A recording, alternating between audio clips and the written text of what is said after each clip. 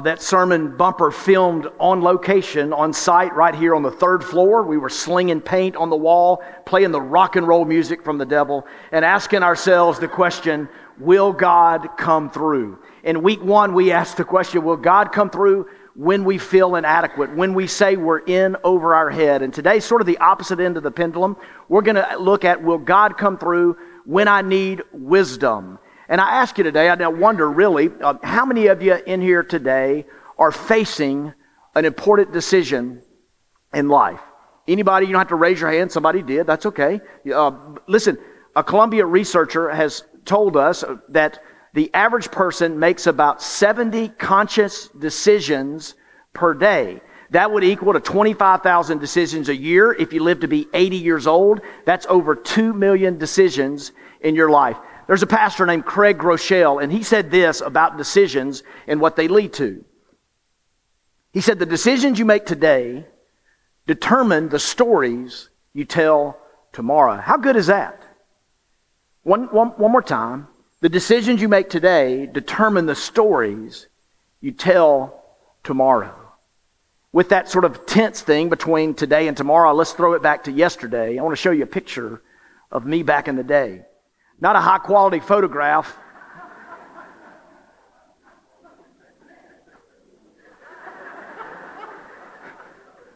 Okay. Susan, could my family come up and just circle up and hug me? I want to apologize to my family. This is my grandmother.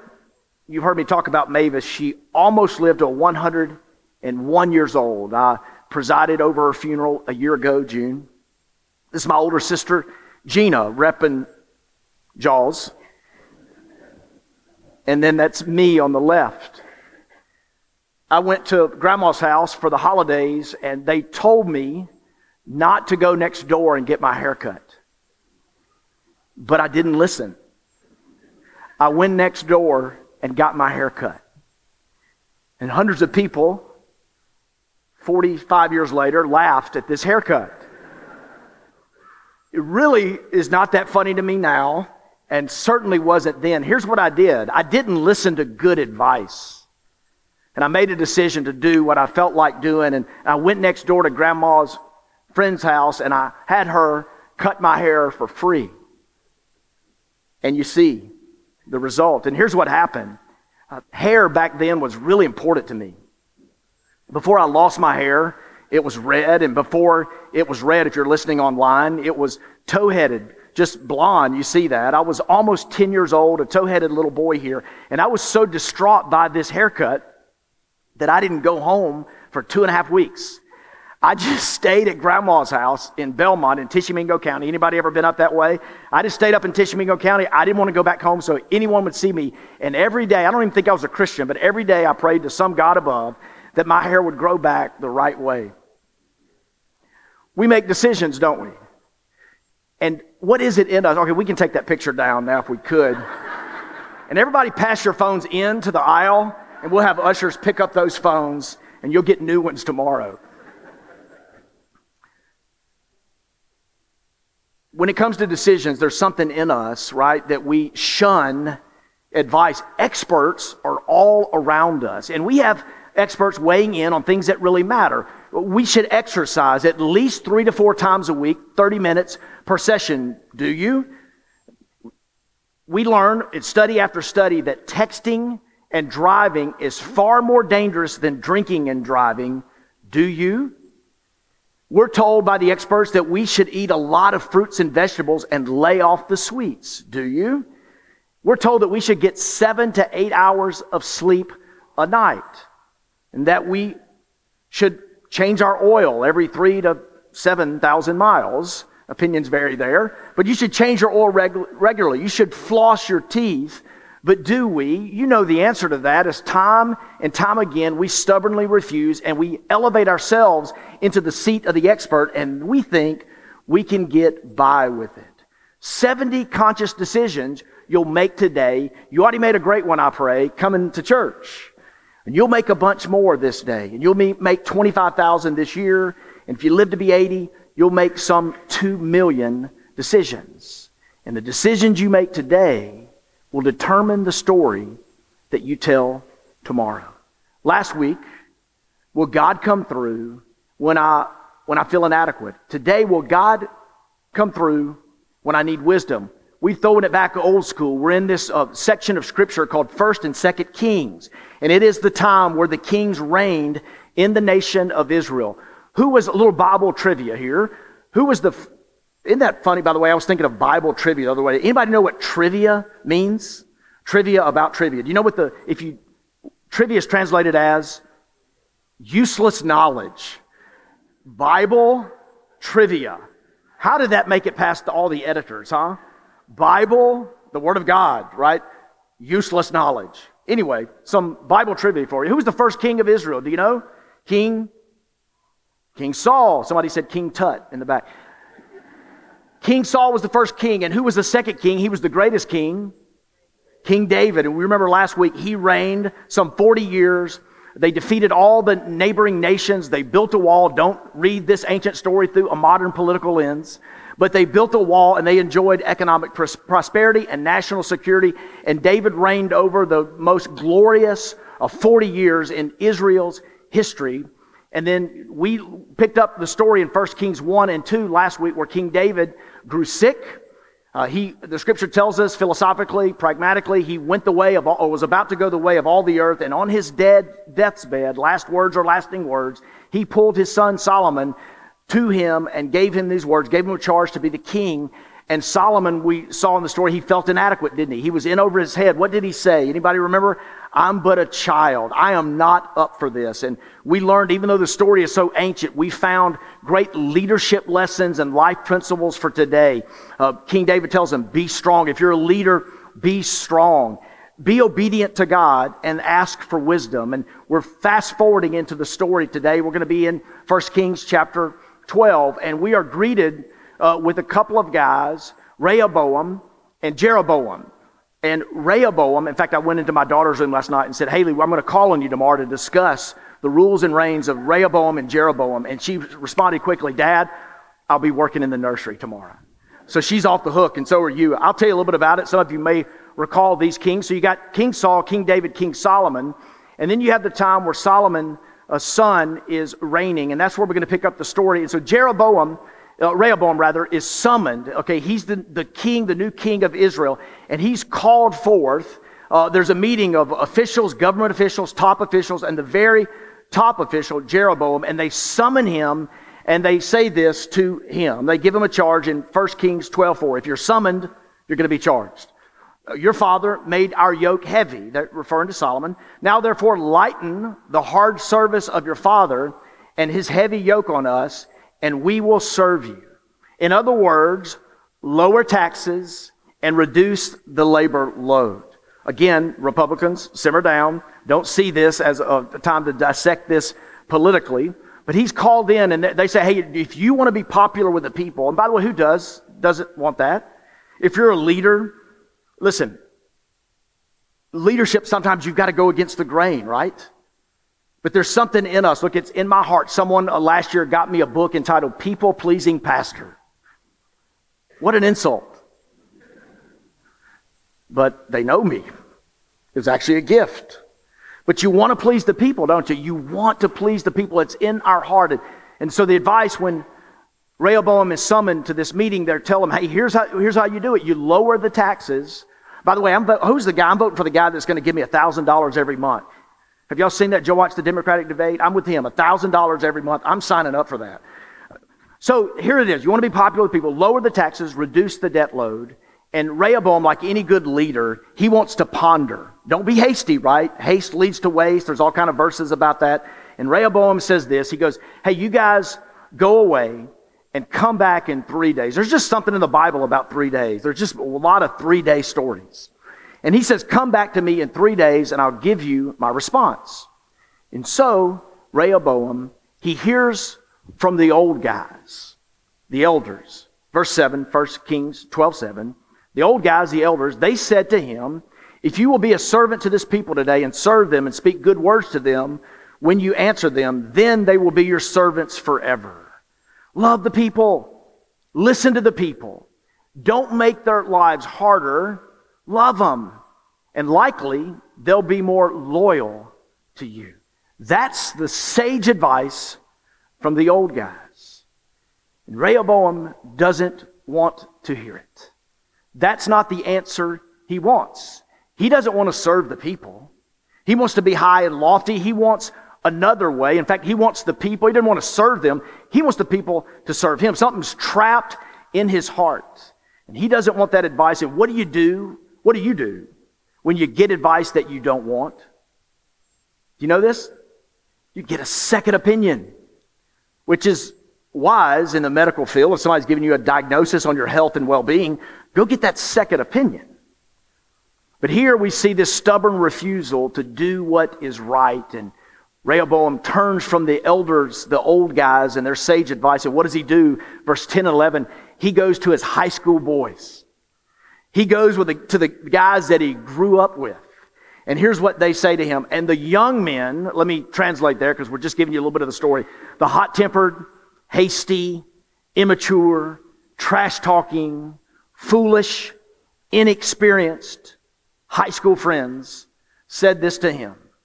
Thus shall you speak this to the people who said to you, your father made our yoke heavy, but you lighten it for us. Thus shall you say to them, my little finger is thicker than my father's thighs. And now, whereas my father laid on you a heavy yoke, I will add to your yoke. My father disciplined you with whips, but I will discipline you with scorpions. In other words, I'm going to make it harder on you. I'm going to go the easy way for me and make it harder on you. And faced with this decision that he took a few days to ponder, he could have gone with the advice of the elders, those who've experienced life, those who were with his father Solomon, who helped build the kingdom of Israel and led, for the most part, well. I mean, they were guys, so they were very imperfect, but they were loyal and they were faithful and they stuck together and they wanted to lead well. They wanted to serve God well in this time of Israel's history. But he decides to go with his boys. And the result, some of you know, it's a divided kingdom.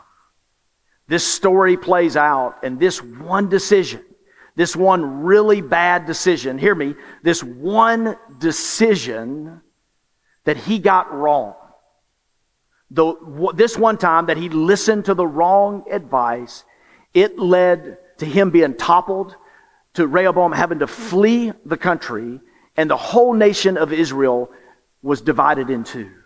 Significant part of world history here that many of you have studied. And so let's go to the maps. Always be weary when the preacher says that on a Sunday morning. But you'll see here the kingdom as they were divided. And in the north is Israel, and in the south is Judah. And Rehoboam returned to the land, and he was in Judah. But 10 of the 12 tribes of Israel did not remain with him. They remained here with Jeroboam. And so Jeroboam led Israel, and Rehoboam led Judah. And we see division. And here's the thing. Nobody, as far as I know, in here is a king of a land. But everybody has a kingdom. If you own a home or have a yard or have a family or have a stake of leadership anywhere, you have a kingdom of sorts. It varies by person. It varies by influence. But everybody has some type of kingdom. And every life in here, there are decisions you make that affect other people. Will it bring people together? Will it be wise? Will it unite people? Will it move us forward, or will it divide?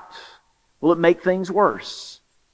And often, look, not 70 decisions a day or 25,000 a year or over 2 million in a lifetime, but there are some decisions that have collateral damage that will affect other people.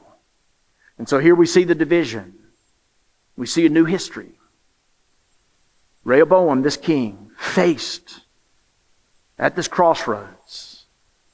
What will I do? He needed wisdom. So I want to give you from this story 3 things that can help you in your life. The first that I want to share with you is this. Start. It sounds obvious, but how many of you know, or you're gaining a sense that it's the obvious things that we miss? Weekly, I will counsel people. It's an honor. I'm not really that good at it, but it's an honor. And some of you will come to me and you are talking to me about a complicated mess in your life. And let me tell you, the result, more times than not, it's not a complicated solution to get you out of the complicated mess. In fact, it's really simple. It's a simple solution, difficult now. It could be a heavy load, but it's something really simple. It's something that's been neglected. It's something essential and basic that you've missed. And this is one of those things, right? Nobody's going to sit here today and go, oh, preacher told me to start with God. I didn't see that coming, right, at church today. But we miss this. We miss it. We do what a friend of mine says. We throw up a perfunctory prayer. And I can be guilty of this. In fact, when I was preparing this message this week, I thought of my own life and at times a weakness in my leadership. You know, you gather with some Christians and you start a meeting and you throw up a prayer and then you move on and you sort of started with God, but not really.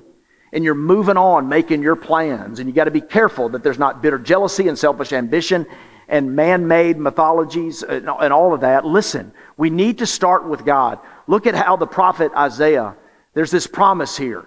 It's contextualized, but the people of Zion who live in Jerusalem, you will weep no more. How gracious he will be when you cry for help. As soon as he hears, he will answer you. Jeremiah, another major prophet, Jeremiah 33, call to me. God says, call to me and I will answer you. Call out to me and I will hear you. I will hear your cry. James chapter 1 and verse 5, if any of you lack wisdom, let him ask of God, but do you? Now, these passages, we got to be careful, right? As soon as he hears.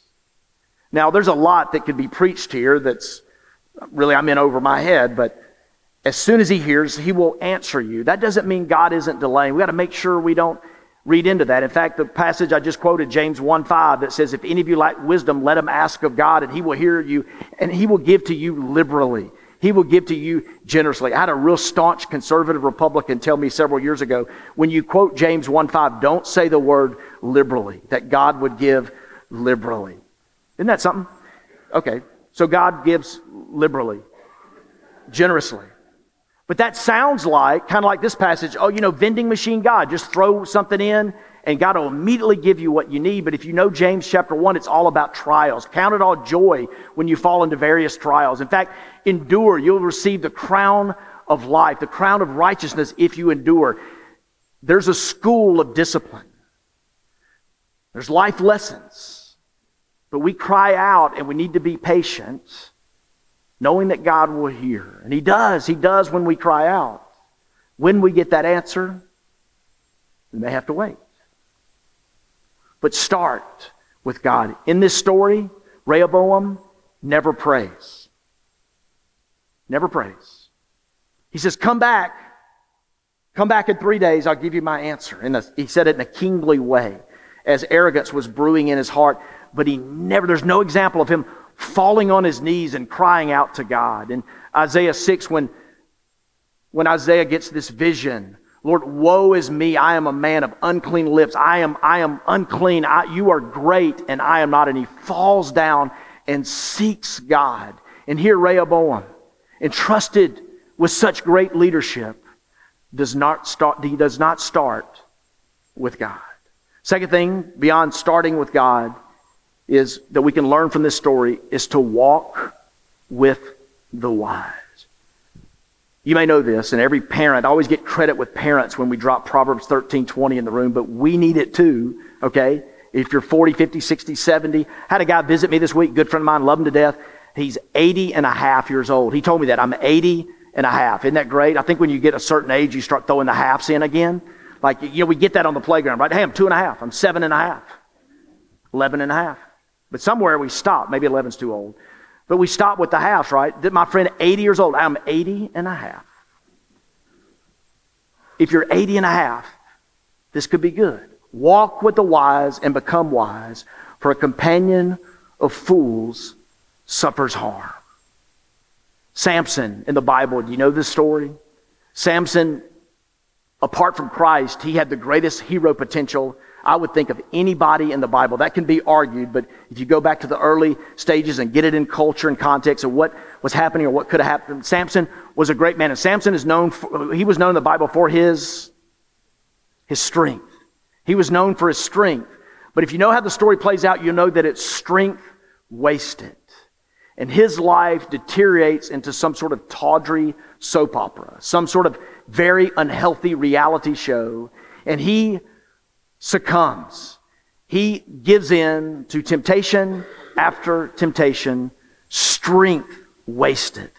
Samson, strength wasted. You could have great strengths, but if you're counting on yourself and in your own strength, it could be a life entirely wasted. And what a tragedy Samson is in this story in the Bible.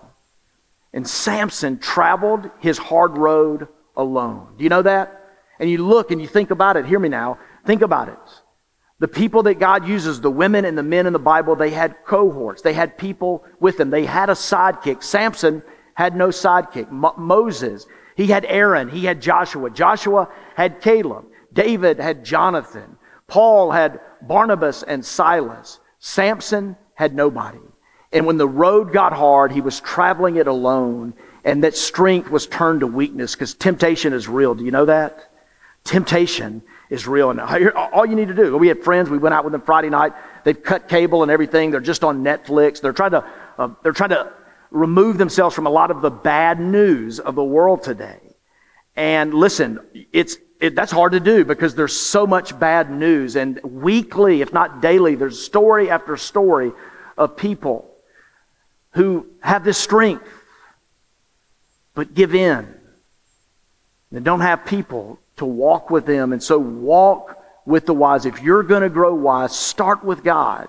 Hey, and walk with the wise. And I want to tell you, highs and lows, ebbs and flows, trial and errors, I am that story. I think of my own life. Man, I want my kids to hear this. Only one of them's in the room today, but I want my kids to hear this. And I want all of you as God's children to hear this today. But you need advice from people. You need to walk with people that are wise. And some of you may have a few church-going friends, but you might not have any Christ-following friends at all. And you need one.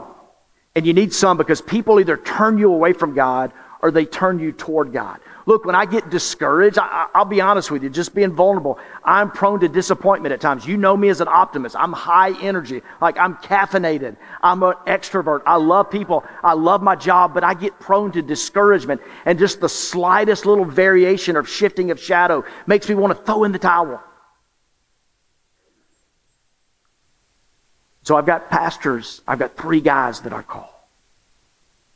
And I talk to them, and I love y'all. But I talk to them in a way that I don't talk to you. And they're in this with me. They're in different states, but they're in this, and they know how my sensitivity can be a strength, but it can be a weakness. And they talk me off the ledge and talk to me. And y'all, some of the best decisions I've made are a direct result of the people that have spoken into my life. Man, it's so true. Financial advice I was taught from an early age, don't rob God. Give to Him. And I'm so glad. Now, I make preacher money, okay? So interpret that how you want to. But if I try to learn tithing now, it'd be really hard to do. But I learned it as a kid. When you get $1, you give God a dime. When you get $100, right, you give Him 10. When you get 1,000, you give Him 100, and on and on and on. And you do the math, and by the way, it is math. And God wants to show us that 90% with Him is better than 100% without Him. And learn it early. If you're 80 and a half, learn it. But I got that advice, and it helped me. And it helped me. And I tell people in pre-marriage counseling, y'all know I do a lot of weddings. And when I talk to people in pre-marriage counseling, I tell them often, couples fight about money, sex, kids, communication, and in-laws. And Susan and I are 5 for 5. But here's the thing. We fight about money, but the stakes aren't as high because we're saving 10% and we're giving over 10% now and we're living on the rest, and we fight about the rest. But the stakes aren't as high. You see? biblical principles of stewardship and money management, it's freeing. It is. And I needed people to give me that advice and stay on me so that I could live that out. Career advice, relationship advice. I'm so glad I didn't pursue some of the riffraff that I've dated in my past. If any riffraff is listening to this online later this week, I wasn't talking about you. But I'm so glad that in Buckhead, in Atlanta, when I brought Susan to some of my best friends who were scattered abroad throughout the country, and they checked her out. That's probably a terrible thing to say. But they interacted with Susan and with me. And I remember one of my best friends who speaks into my life in a unique way. And outside that restaurant, he said 2 words, "Pursue Sue." And I'm glad I took his advice. I'm glad I listened to somebody wise and forgot about the riffraff. Financial advice, career advice. Look, I stay in a group. I stay in a small group. I have friends. Sometimes it's not all that glorious. It's just normal. But to gather weekly with a group of people, have dinner with them, talk about the sermon. Always awkward if you were the guy that preached the sermon. But open up the Bible and talk about connecting Sunday morning to real life. It's a real simple thing. We do it on Wednesday nights. We always want to be in a group. And I listen to people around me. We've got some really smart people in our group. And I learn from them. And I'm an avid reader. I want to encourage you to read more than links on social media and more than just images, but to open a book, to crack the book and stay with it. I'm so glad I had some mentors in my life to turn me on to the love of books. I see a librarian friend of mine in the room. There aren't many of us that love books. Look, I pray that we would grow as readers, but to learn. Right beyond this wall is my office and library, and there are a bunch of dead mentors in that room. A bunch of authors that have lived, or they've already lived. And their wisdom speaks into me, because there's wisdom and there's consequences. Do y'all know the difference? Wisdom, right? You can learn the lesson without having to make the mistake, because people have gone before you. 1 Corinthians 10. Hey, 1 Corinthians 10, the people of Israel in the wilderness under the poor leadership, they were stubborn and they stiff-necked, hard-hearted. They turned away from God. What does it say to us? It says, hey, look at them as an example. Young people, we don't have many college students in here today. High school students, young people, you'll be in an academic setting where people will attack the Bible. And oftentimes those people are smart, they're very intelligent, they don't know better. And there's a lot in Scripture, a ton in Scripture. People throw out this and that and violence and the slavery and this and all these terrible things. They are terrible things. But they were prescriptive of the time of when it was written, and we need to understand that, and we need to know that. But look, there's so many how-not-tos in the Bible. There's got to be a lot more how-not-tos than how-tos. And so we can learn from consequences. Pastor Wayne Cordero in Hawaii, he talks about the difference between wisdom and consequences, and he says wisdom puts a fence at the top of the hill, and consequences visit you in the hospital when you're in the tourniquet, right, and elevated in the body cast. So do you want to learn just consequences? Or do you want to learn from people who've gone before you? So start with God and walk with the wise. And lastly, listen. Listen to and apply wise counsel. Listen and apply wise counsel. Here's a photo I want to show you of a book. It's called Over the Edge. And Over the Edge, subtitled Death in the Grand Canyon. The subtitle, Gripping Accounts of All Known Fatal Mishaps in the Most Famous of the World's 7 Natural Wonders. And here you see in yellow, newly expanded 10th anniversary. You know why they had to do this? Because people keep dying in the Grand Canyon. Since the 1870s, 700 plus people have died in the Grand Canyon. You guys ready to book your next vacation? 700 plus people. You know, Lanny Pace and Ed Egger and I, a couple other guys, we were there a year ago, almost to the day. What surprised me is not that 700 plus people have died in the Grand Canyon. It's how they've died. Story after story is in this book. I read this after I went to the Grand Canyon, not before. A 38-year-old father is teasing his teenage daughter, and he's pretending like he's fallen off a cliff, and his own laughter, I guess he got a kick out of himself, his own laughter and the loose soil combined and resulted in him falling some 450 feet to his own death. This year, media outlets picked this up in a big way, but a 19-year-old young lady, probably looking for an iconic, even ironic picture to put on Facebook, and she stood next to a "Do Not Stand Here" sign, and she probably wanted to show all of her Facebook friends that she was on the edge of adventure. And she gave way. That soil gave way, and she fell some 1,500 feet to her death. And I can tell you as a pastor, there's story after story around us of when you and I, in our foolishness, we minimize consequences. We don't listen and we don't apply. Or we listen and we interpret it very differently. And we think, oh, I'm just flirting. It's just a simple flirtation at the office. You that big? Are you that strong? Do you know where that can lead? Do you? Oh, I'm not going to apply God's principles in this area of my life. And we flirt and we get close to the edge. And that doesn't end well. Doesn't end well. Consider the following. Often, we're the last ones to see the hard truths in our own lives. All right, we're going to a little bit different level. We're going to a deeper level with this, but stay with me. Often we're the last ones to see the hard truths in our own lives. I want to say that wisdom, a lot of wisdom is encouragement. I love that. But there's a lot of wisdom that's warning. We double dated a few months ago with a pastor in our community, one heck of a pastor, dear friend, and he looked at me and he goes, RG, man, I feel like the only thing we need to do is not screw up. But can I tell you, that's hard. Apparently, that's really hard. Someone posted the other day, they said, man, does anybody know of a pastor who's ministered faithfully for 50 plus years and he hadn't wrecked his family, his kids, his marriage, his church? Man, if you know anybody like that, tell me. I think he's writing a book.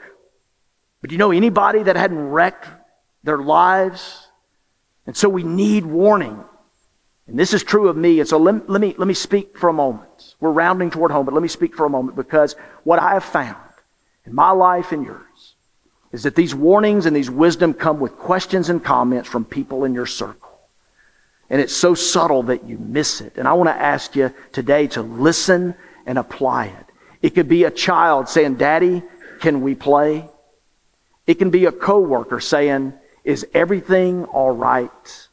It could be an employee saying, I've noticed something wrong with you. It could be a parent saying, we need to talk. It could be a spouse, this one hurts. It could be a spouse saying, you were wrong. And with everything in me, I want to preach and pastor you in this moment and say, listen to those things.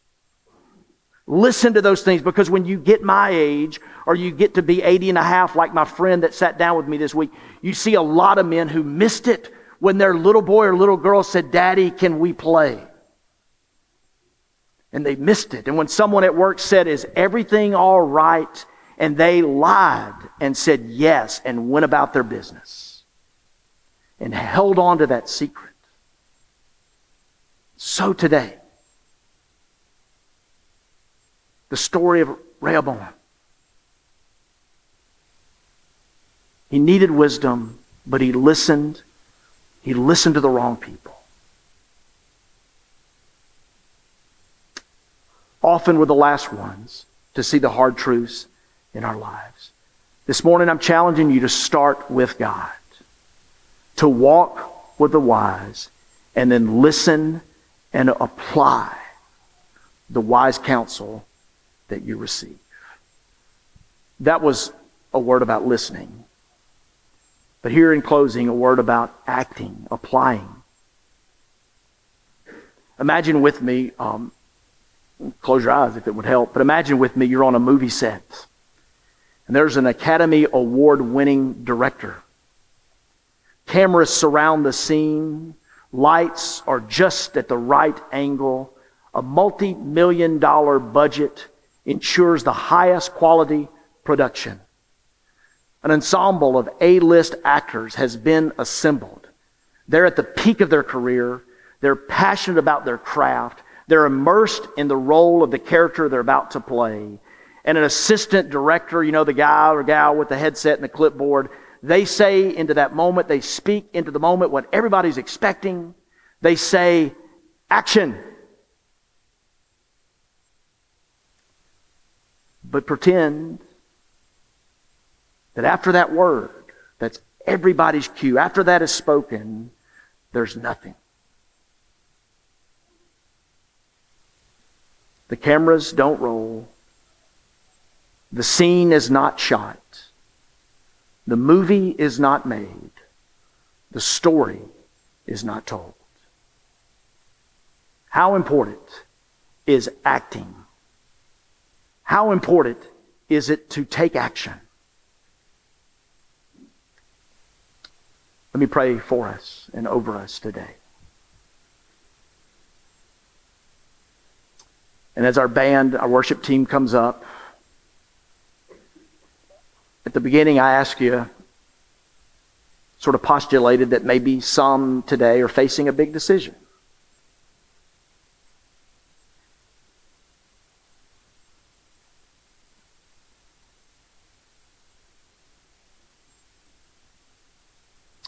One of the prayers I'm praying for our church that's so decidedly young is that God would give us people who've experienced life, who are old, but who would give back.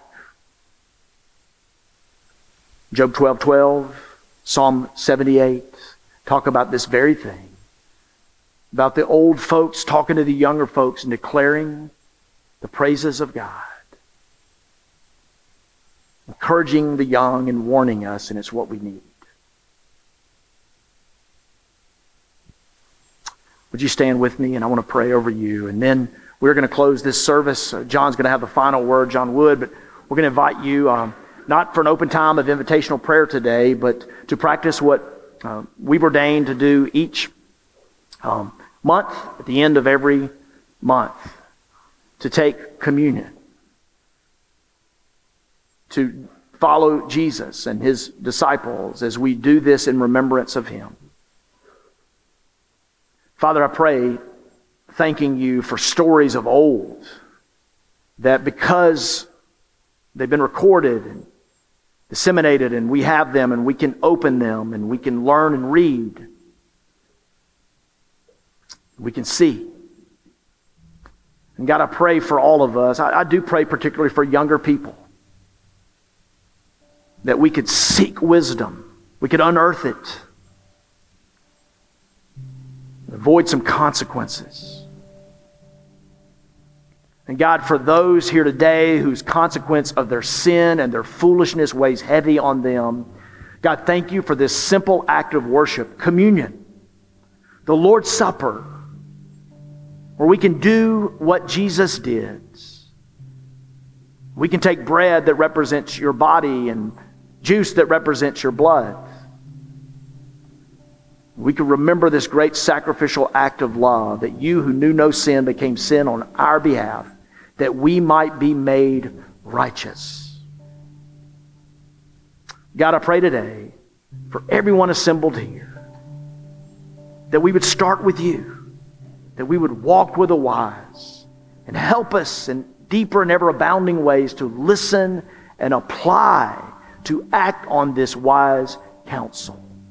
So now receive this act of simple worship from your people today. And Lord, for people, husbands and wives and parents and kids, 8-year-olds and 80-year-olds, Lord, help us. There are people who need to take a next step, and it's really clear today what that needs to be. And help us to act, The decisions we make today will determine the stories we tell tomorrow. Let that weigh on us in Jesus. And God, as we take communion, I thank you that we can be a part by your grace. As scholars say, by imputation, we can be a part of this story of your love for us, extended to us. In Christ we pray. Amen. As we sing, follow the person in front of you, and they will come to a station in the room.